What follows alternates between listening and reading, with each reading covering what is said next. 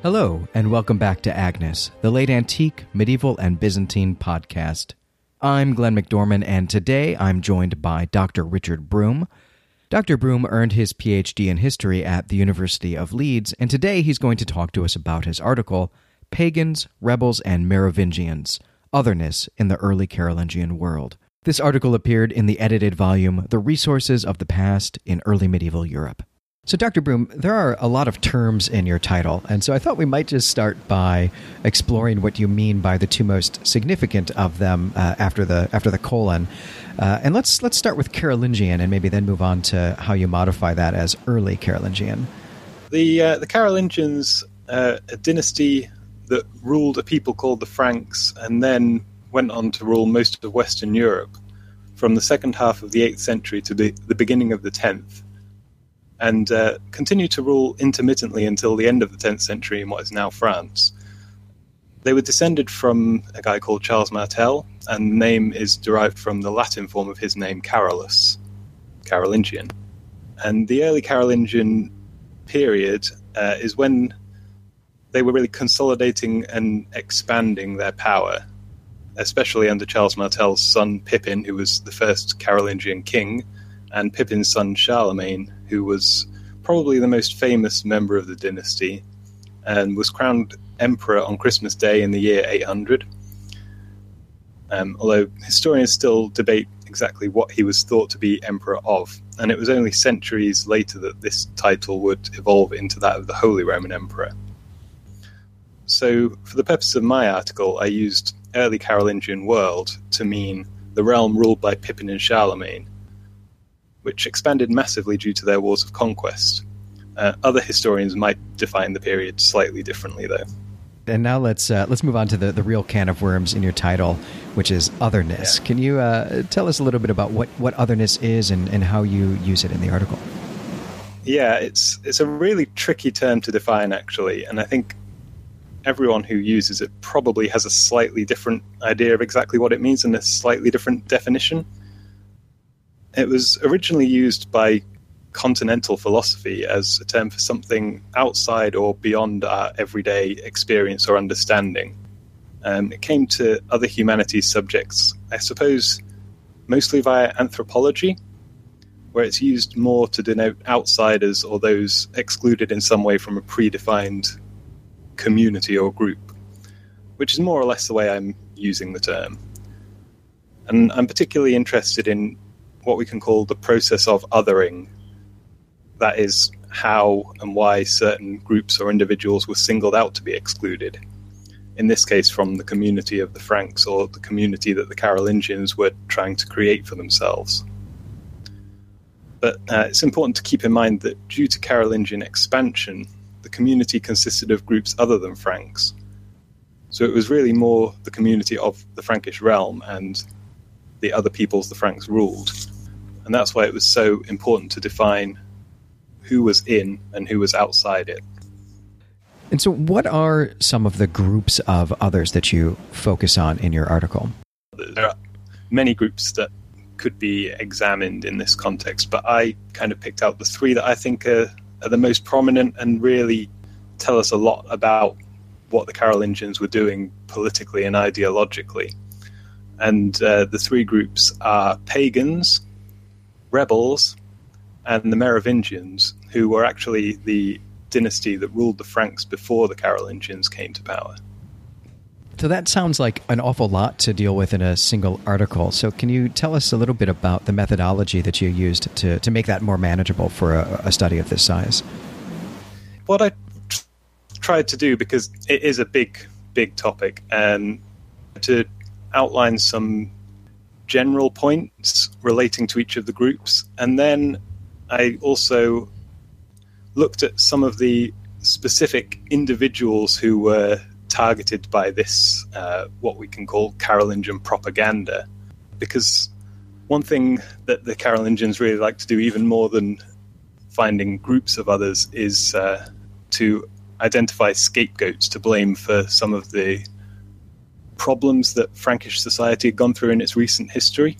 I suppose we're not that different today in terms of liking to find people to blame. And I think for the Carolingian authors, it's because individual rulers and saints, Christian saints, are at the center of their narratives. So it made sense for them to have antagonists.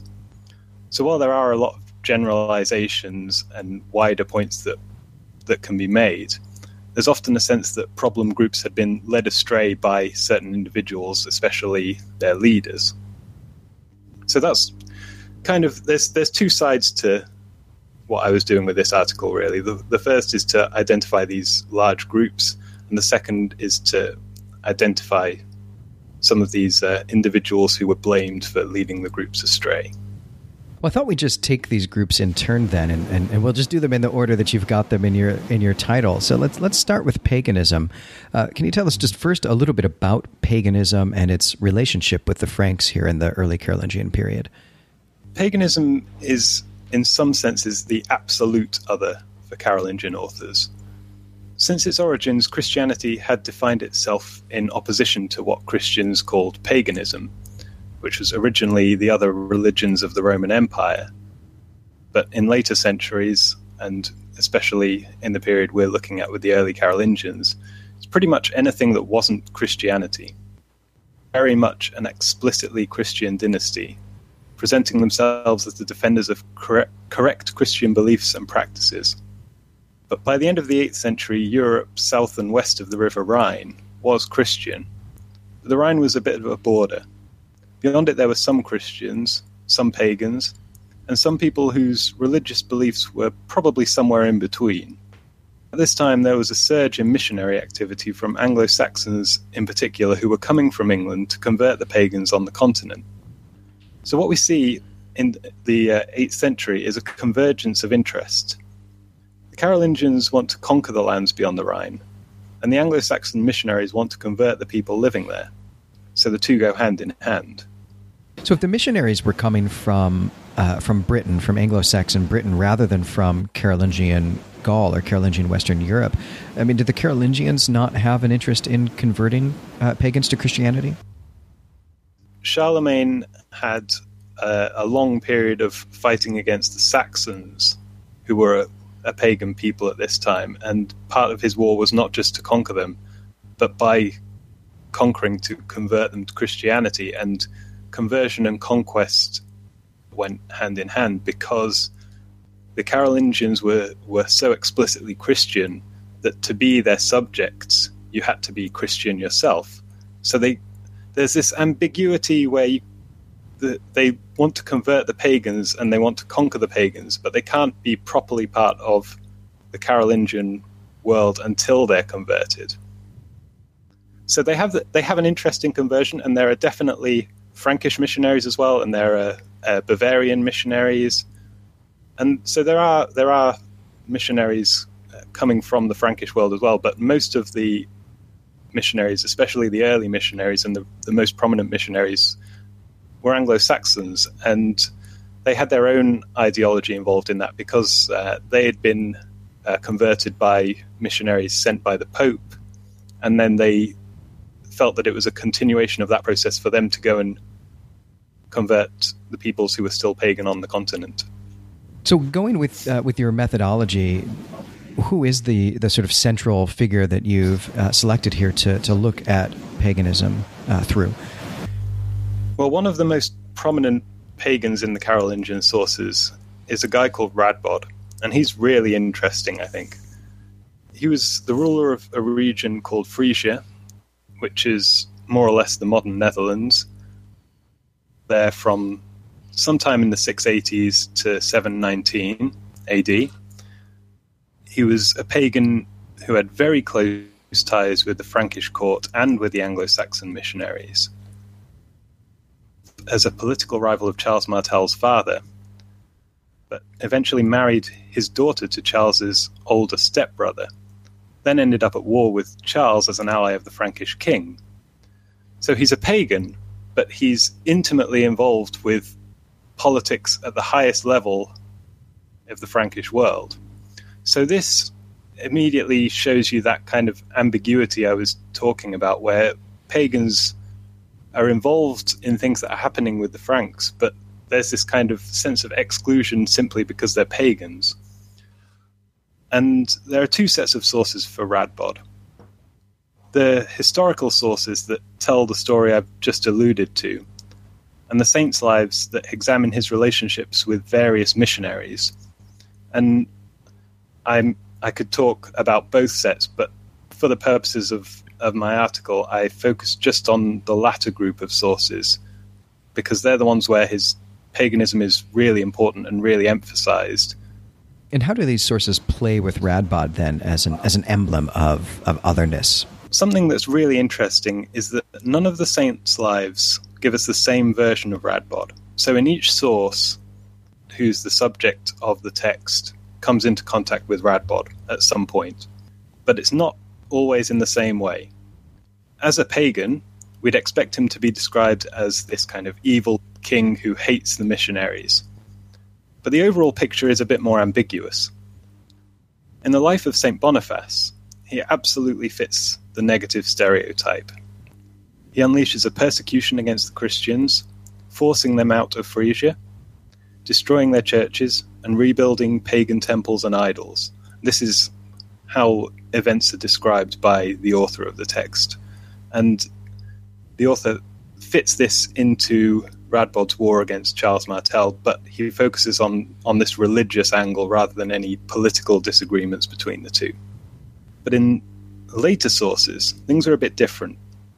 In the life of St. Willibrord, Radbod is a bit more open to the missionaries, allowing them to work in Frisia and even having discussions with Willibrord. But he refuses to convert, and the author, who's a guy called Alcuin, conceded that Christianity made more progress after Radbod's death. In fact, he uses this phrase, "but is unable to turn Radbod's heart of stone to life." So he's describing Radbod as more of a kind of unrelatable person than what we see in the life of Boniface. But, it's still not completely positive. Radbod is still a pagan who refuses to convert, and so he's bad. This is elaborated on, and we get even more detail in another source, the life of St. Wulfram, who is a Frankish missionary rather than an Anglo-Saxon. In this source, Radbod presides over some pretty gruesome human sacrifices, actually. Although the victims are saved by Wulfram, so none of them actually die. There's a sacrifice by hanging and another one where they try to drown the victim. But Radbod has no problem with the missionaries working in the area, so he's this kind of evil pagan king performing sacrifice, but he's happy for the missionaries to be there and do their thing, and actually he allows Wulfram to recruit the people he saves from these sacrifices and take them with him on his missionary journeys.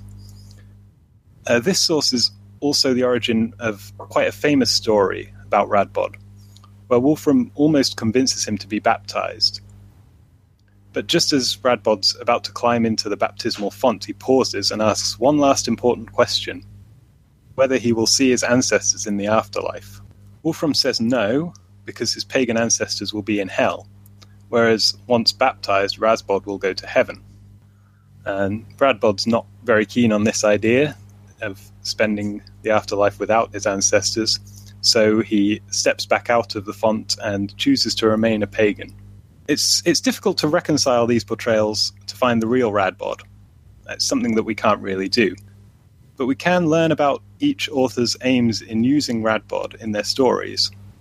In the life of Boniface, the aim was to show that the saint had shared the same enemies as Charles Martel, and to present these enemies in the worst possible way.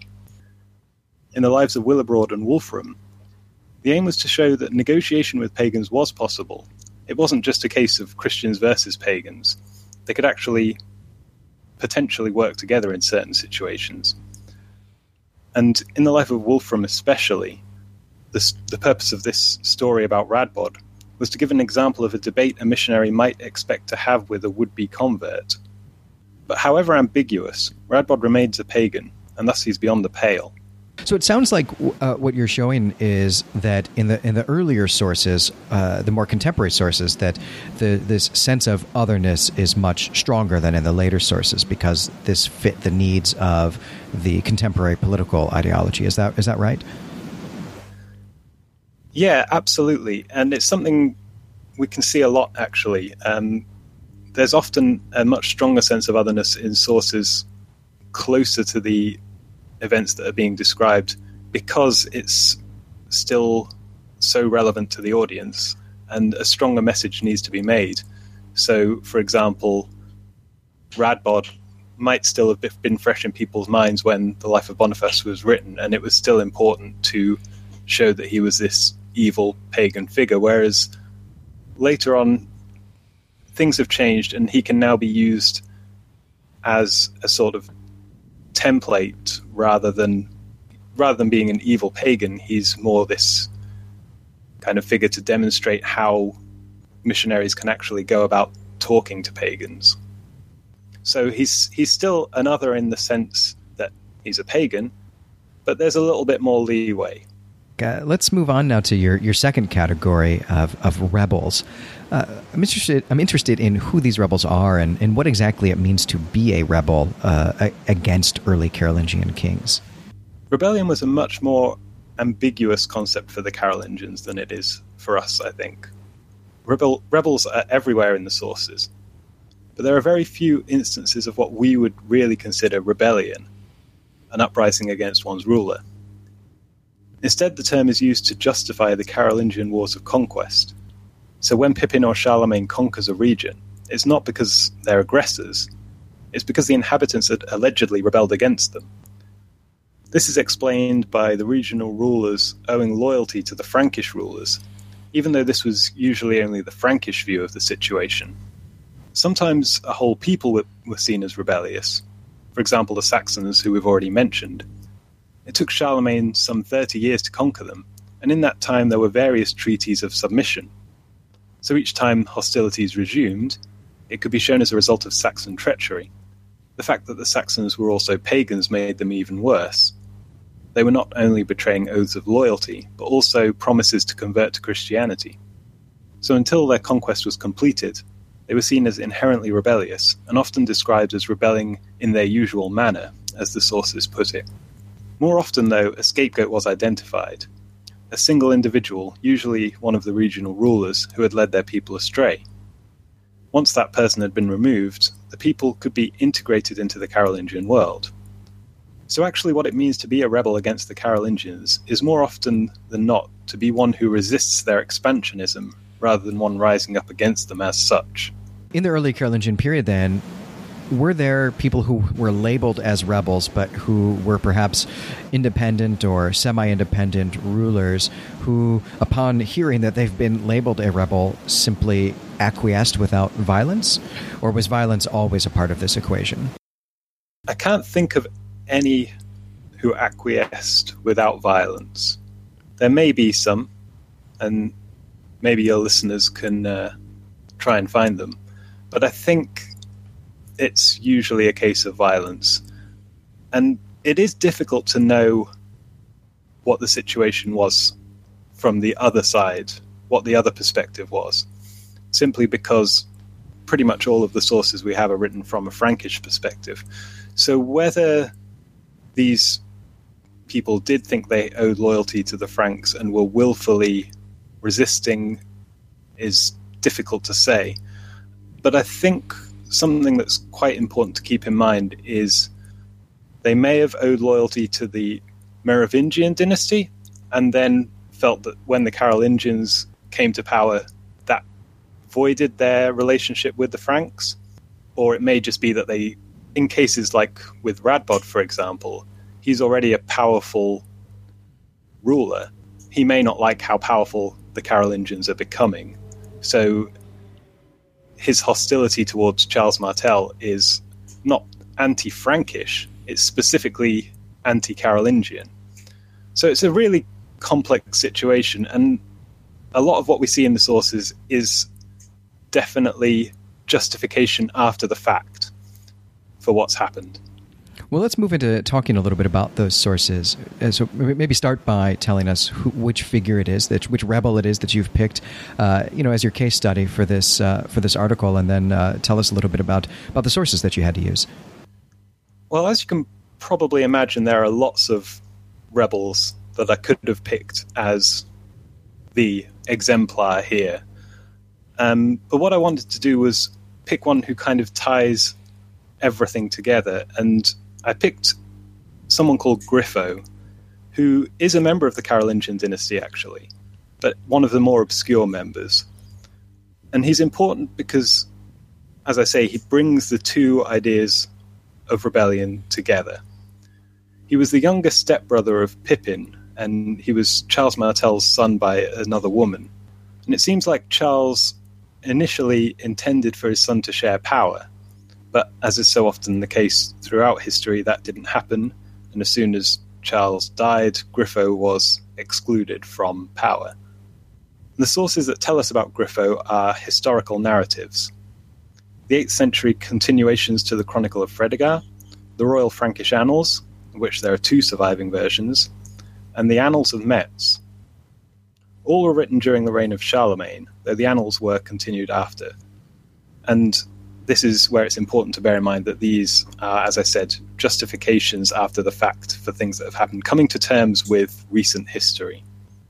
And these sources are actually all also thought to have been closely associated with Charlemagne's court, so they actually represent a kind of official version of events, although, as we can see from looking more closely at what the sources say about Griffo, this official version probably changed over time. So how do these sources play with Griffo as an emblem of otherness, then? Well, like with Radbod, each source gives a different version of Griffo, though in this case it's more about providing more information as time passes, and the versions can be more easily reconciled.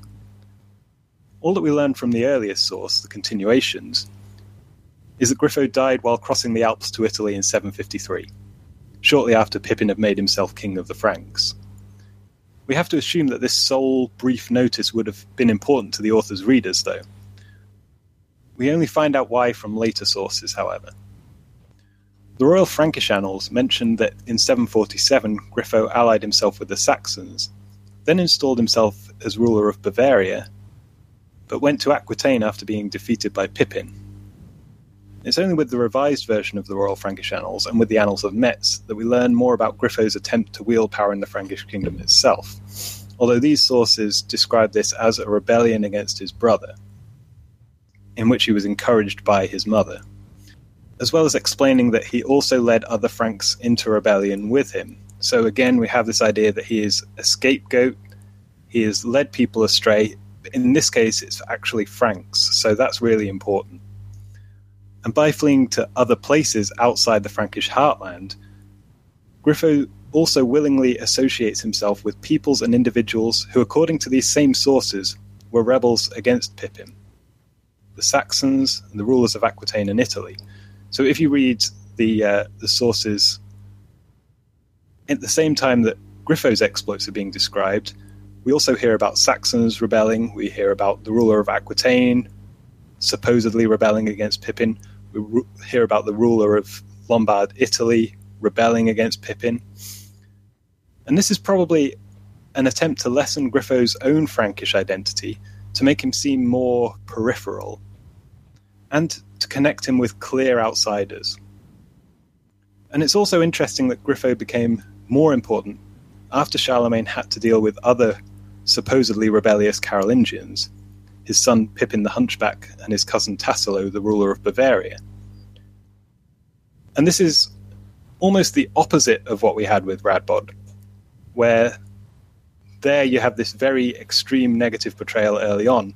With Griffo, we have the earliest sources almost ignoring him, and it's only later you get more information.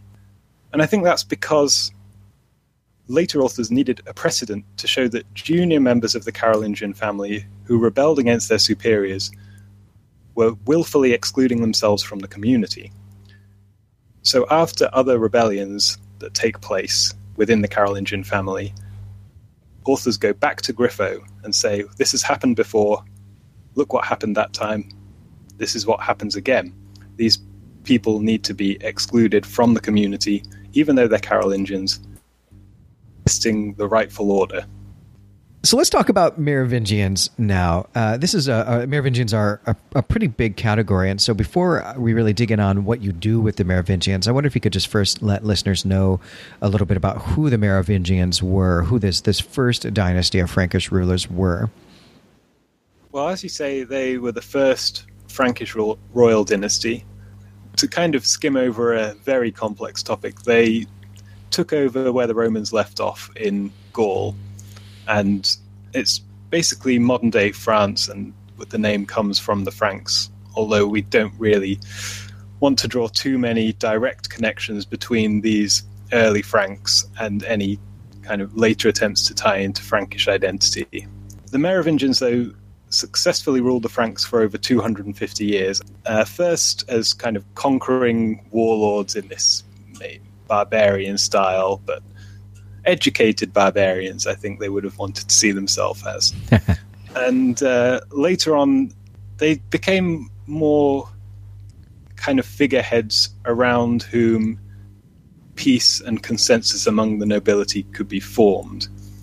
So there is this kind of transformation over 250 years of what the role of the Merovingians in Frankish society was. They started off very much as these military figures, and then they become more symbolic, but they were still very much important to the way Frankish society worked. And the last Merovingian was overthrown by Pippin in 751. And this is why the Merovingians were made other by the Carolingians. Like the wars of conquest, the Carolingian usurpation of royal power had to be justified.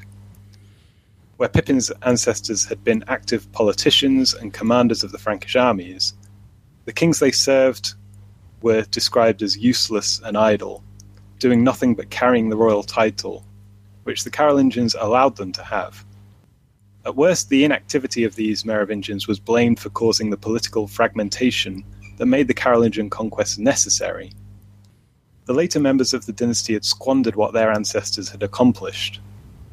Actually, what seems more likely, though, is that no one liked how powerful the Carolingians were becoming, so this is going back to something I mentioned before, and it all kind of ties in together, really, with this Carolingian ideology. So you have rebels that aren't really rebels, and useless kings who actually weren't all that useless. People were still loyal to them, and it's the Carolingians actually coming in almost as interlopers that causes the problems, and then they blame these problems on the people on the peripheries who had supposedly turned against the Franks, on these weak Merovingians, when actually things were probably working okay before the Carolingians came along.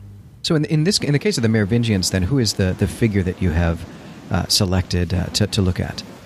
Really, it has to be this last Merovingian who's overthrown by Pippin, and that's Childeric III. We know very little about him. Even by late Merovingian standards, he's an obscure figure. He was made king in 743. He was actually brought out of a monastery after a 6-year interregnum by Pippin. But then, 8 years later in 751, Pippin decided he'd had enough and deposed Childeric. He's not mentioned in the continuations or in the Annals of Metz, but his deposition is mentioned in the Royal Frankish Annals. The other few details that we have, such as when he became king, can only be deduced from charters which record the legal activities he was involved in. And the longest description of Childeric is from the life of Charlemagne, which was written by one of Charlemagne's courtiers called Einhard, to glorify the great king and present an example to his descendants. So that's clearly going to be a biased source then, I suppose. Definitely, yes. So how do these sources play with Childeric then? How do they other him? Well, the Royal Frankish Annals explain that it was felt necessary to remove Childeric because it was actually Pippin who held all the power. He was the one who was actually going out and fighting and doing all the things that a king was supposed to do. So he should have the royal title to go with it. Childeric was said to have falsely been called king, and then he's sent back to the monastery where he came from in the first place. And all this justification actually came from the Pope, which again reminds us of how Carolingian royal power was conceived in Christian terms. But it's funny to note that no one really explains why the Carolingians let this charade of kingship go on so long, why it took them so long to just get rid of the Merovingians and take over for themselves. But it's Einhard who really goes all in on the process of othering Childeric. In a long passage at the beginning of the life of Charlemagne, so he's actually his account of Charlemagne with a king from another dynasty who ruled well before Charlemagne came to power. And in this passage, he explains that the Merovingians had long since lost their power, and that all that was left for Childeric was to be wheeled around in this ox cart with his long hair and flowing beard when an important decision needed to be ratified. So he kind of presents this world where Pippin does all the actual ruling of the Franks, and every time they need an important document signing, they wheel out this strange, long-haired figure in an ox cart to sign the form. It seems bizarre, but actually the ox cart and the long hair were important symbols of Merovingian kingship. It's been supposed that the ox cart was actually derived from the way Roman officials would travel around the countryside and hear petitions from the people. The long hair is a very much debated topic, but the Merovingians are described even in sources from the Merovingian period as long-haired kings. It's something that is an important symbol of being a Merovingian king, that you have this long hair, and when your hair gets removed, you're no longer eligible for the kingship. And actually, what Pippin does with Childeric is tonsure him, give him a monastic haircut, essentially, before sending him into the monastery. So they still kind of keep up that one last element of the way Merovingian kings were dealt with when they were removed from power. Cut off the hair, they can no longer be king. It had happened before. There had been Merovingians in the past when they were fighting amongst themselves who had their hair cut off and were sent to a monastery. But this time it's different because you have someone from another dynasty cutting off the Merovingian's hair, sending him off and taking the kingship for himself. And that's why this is more of a transition than what had happened before. It's a new takeover, a new dynasty.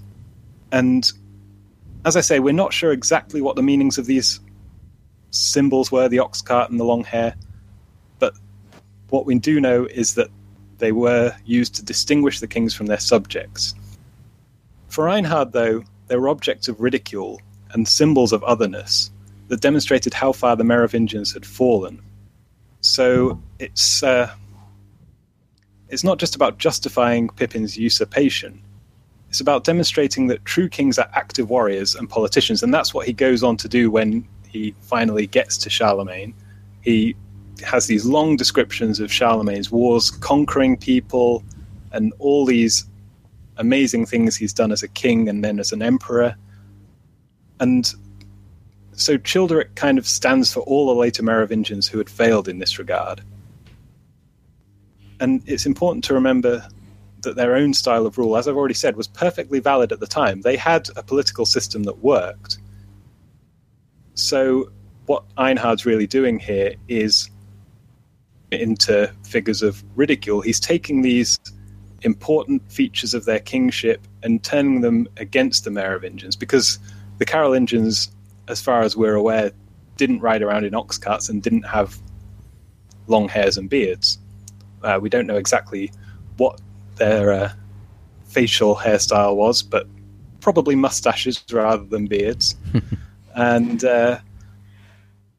again, as we saw with Griffo, it's as you get further from the point in time where this important event happens that you get more information about it. So the earlier sources don't tell us much. They either ignore Childeric or, as with the Royal Frankish Annals, kind of give us a little bit of information about him, just to remind us that he's been removed from power, even though we hadn't heard that he'd come to power in the first place.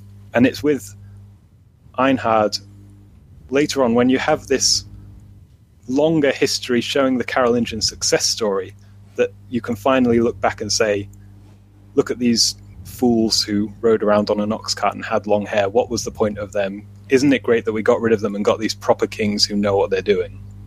I mean, that's a pretty great trick of propaganda, to be able to take someone's symbol of legitimacy and authority and to turn it against them, to delegitimize them. So with that in mind, and maybe taking a broader look at the other two categories that you looked at, the other two figures you looked at, Grifo and Radbod, what can we learn about early Carolingian political ideology and the significance of propaganda for their dynasty from your study? I suppose the first thing to bear in mind, just to kind of come on to something else I touched on in this article, is that these others are all very immediate. They're on the borders of the Carolingian world, whether geographically or chronologically. People further away weren't as much of a problem. For example, Muslims and Slavs weren't presented in the same hostile ways as pagans or rebellious Saxons. And the earliest Merovingians were still seen as models of royal power. This shows us that for the early Carolingians, a lot of their ideology and propaganda was turned towards justification. And this is something that I've mentioned time and time again in this interview, I know. They wanted to be seen as these great Christian peace-bringing kings, fed with all their aggression. So it's the people they had to deal with directly that had to be othered as pagans, rebels, and useless kings. The Carolingians supported the missionaries in their efforts to convert pagans. They fought to restore a state of affairs where the Franks ruled over their neighbouring peoples. And they took over the reins of royal power when it was no longer feasible to leave them in the hands of the Merovingians. Of course, this is very much history written by the victors. And the reality was a bit different to what we find in the sources. But there wasn't necessarily agreement on a single Carolingian version of events, even if the broad outline was the same. Instead, what we have is history being written and rewritten over a period of 60 years or so. Needs and expectations of an audience in a time of dramatic shifts in the political landscape. So Carolingian ideology was monolithic enough that certain groups were other, and they're consistently presented as other across a range of sources. The ideology was also flexible enough that each author could bring their own version of the story to an ongoing discourse about the recent history of the Carolingian world. It's also important that this discourse of otherness left enough ambiguity to allow for integration. Certain scapegoats remained beyond the pale, and this is where people like Radbod, Grifo, and Childeric III come in.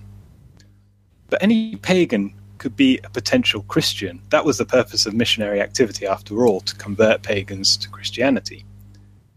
Any rebel was just a misguided subject. That, again, was the purpose of these Carolingian wars, to bring people into the fold. And the Merovingian dynasty still represented the source of Frankish royal power. The earliest members of the dynasty were still seen as templates for how the Carolingians ruled themselves.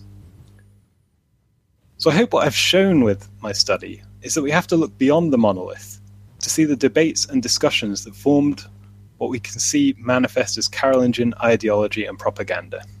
So your study shows us that this is something of a discourse. So I know we don't have the sources to really demonstrate this explicitly, but do you think that these are these points on which Carolingian rulers and other supporters of the Carolingian dynasty were being criticized or being questioned?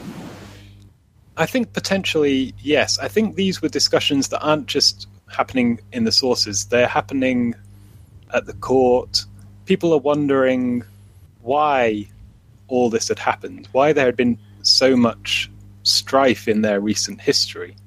And you can definitely see instances where the Carolingians are reacting to criticism. For example, I briefly mentioned Charlemagne's cousin Tassilo, who was a ruler of Bavaria. And Bavaria was thought to be within the Frankish sphere of influence, but it had a very strong ducal family. So there was a long dynasty there of ruling dukes. And they were very resistant to Carolingian power. And so we can imagine that they are telling everyone that they're not subjects of the Carolingians, they are independent. And when Charlemagne comes in and tries to take over Bavaria directly, this resistance comes to a head. So it's not always possible to see exactly what's going on, but it's evident that not everyone agreed with this Carolingian version of history. Well, Dr. Broom, thank you for taking the time to talk to me today about your article. Thanks for letting me talk. Well, that's going to be it for this episode. I'm Glenn McDorman. You can find me and the Agnes Forum at claytemplemedia.com. And until next time, awe atque wale.